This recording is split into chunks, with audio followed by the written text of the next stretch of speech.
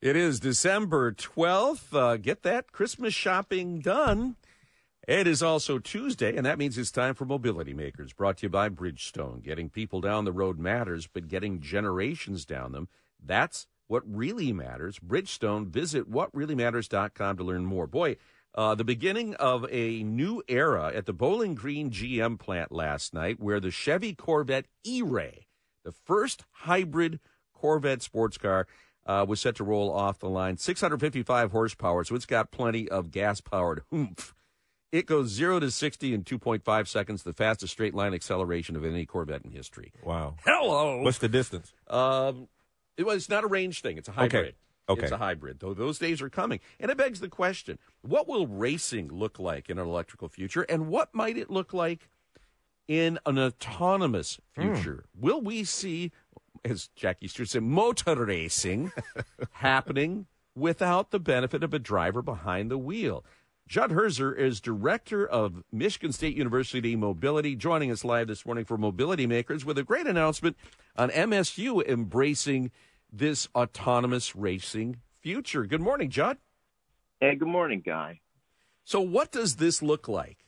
I mean, will we see a green and white autonomous vehicle streaking around Indy sometime soon?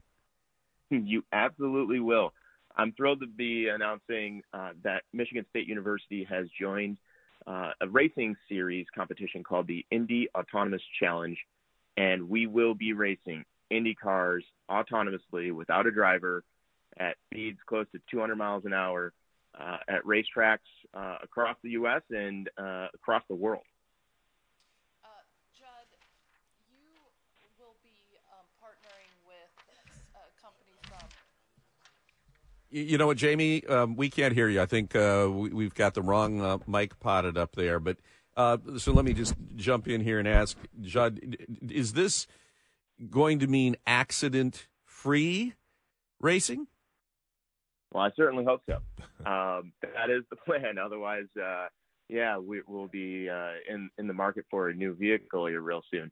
But, I think the capabilities and potential for autonomous vehicle technologies could result in fewer crashes. But that's not to say that it's perfect or that the future of motorsports would just be some streamlined versions of cars going really fast in circles without touching one another.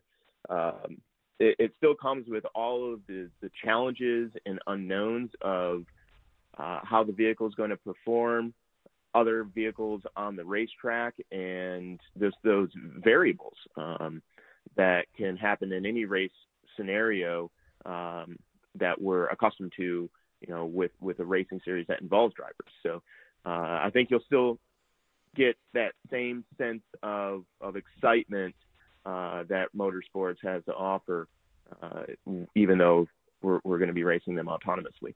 Jamie? I'm back. I have the right headset on now, Judd. Good morning, Jamie. Good morning to you. I just wanted to ask, you guys are partnering with an Italian company. It's a professor who's overseeing everything. Who are the students from MSU who are working on this? Yeah, so we've partnered with the Politecnico of Milano. They are a technology institute out of the Italian university corridor, and we're thrilled to be partnered with them. This is a big opportunity for MSU students and Spartan engineers. We are always on the lookout for bold, new, exciting ways to offer them experiential learning opportunities so they can take what they learn in the classroom and apply it in a real-world scenario. In this case, taking everything that they've learned about software engineering, autonomous vehicle operations, and sensor technologies, and putting it into one of the most extreme practical applications that you can ask a vehicle to perform under. And I think we're going to see some really cool innovations come out of that. But we'll also see mobility talent, that those engineers and software developers of tomorrow who are graduating out of MSU's programs, not just with the high-tech skills that they'll need to succeed, but with the practical application understanding of how they work, and a team mentality, an understanding of the culture of what it's like to work together as a unit, which I think is really, really valuable for tomorrow's companies. Judd, when you talk about these autonomous cars, these race cars, how are they controlled? Is it like a wheel, or kind of like esports? How does that work? Yeah, so don't think of it as, like a robotic control where you've got a driver on the sideline who's, controlling a wheel and turning the vehicle itself. No, it's all done through the sensors on the vehicle. So you'll have LiDAR, radar, and camera systems that are all taking in information as the vehicle travels and adjusting the vehicle's movement or the vehicle's controls, controlling its speed, acceleration, deceleration, turning, and the vehicle is simply navigating itself based off of the software and computer algorithms that the students and faculty have developed. We know that the reason a lot of automakers get involved in motor racing, Judd, is because of the technology transfer opportunities there, that they can test things on the racetrack under the most demanding conditions and learn a lot about how those systems will operate. Will we see that level of technology transfer here, and how quickly will it trickle down to the average consumer?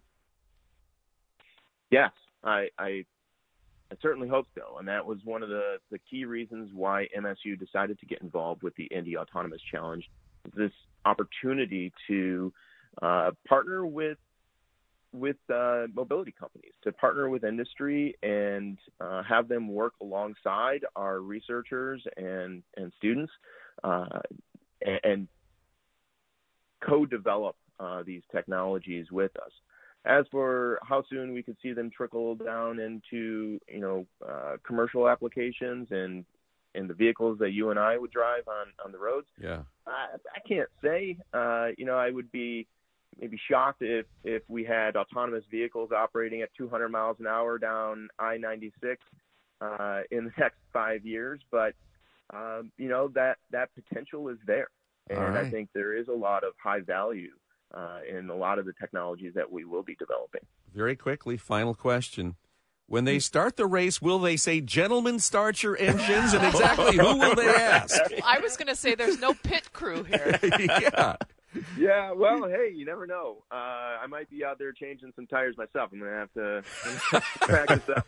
But, no, I think that, a lot of these traditions in motorsports will have to carry through to the autonomous operations. And I'm looking forward to seeing that checkered flag go. Yeah, and the bots will say, "You talking to me?" Right. Judd, it's an exciting thing. And, hey, anytime we have a chance to cheer on the Spartans, whether it's on the gridiron or at Indy, we'll seize that opportunity. Well, thank you very much. Appreciate you, Guy, Lloyd, and Jamie. Have a great day. Judd Herzer, Director of MSU Mobility. It is fascinating. It is. Very. And I've seen these cars at CES, and they look just like the regular Indy race cars, except you do see just tons of sensors on them. But they're all integrated because, again, they want to be fast. And so it's not like the Coke cans on top of cars. So maybe it'll say, "AI, start your engines." There you go. Yeah. Start your engines and please don't take over our society.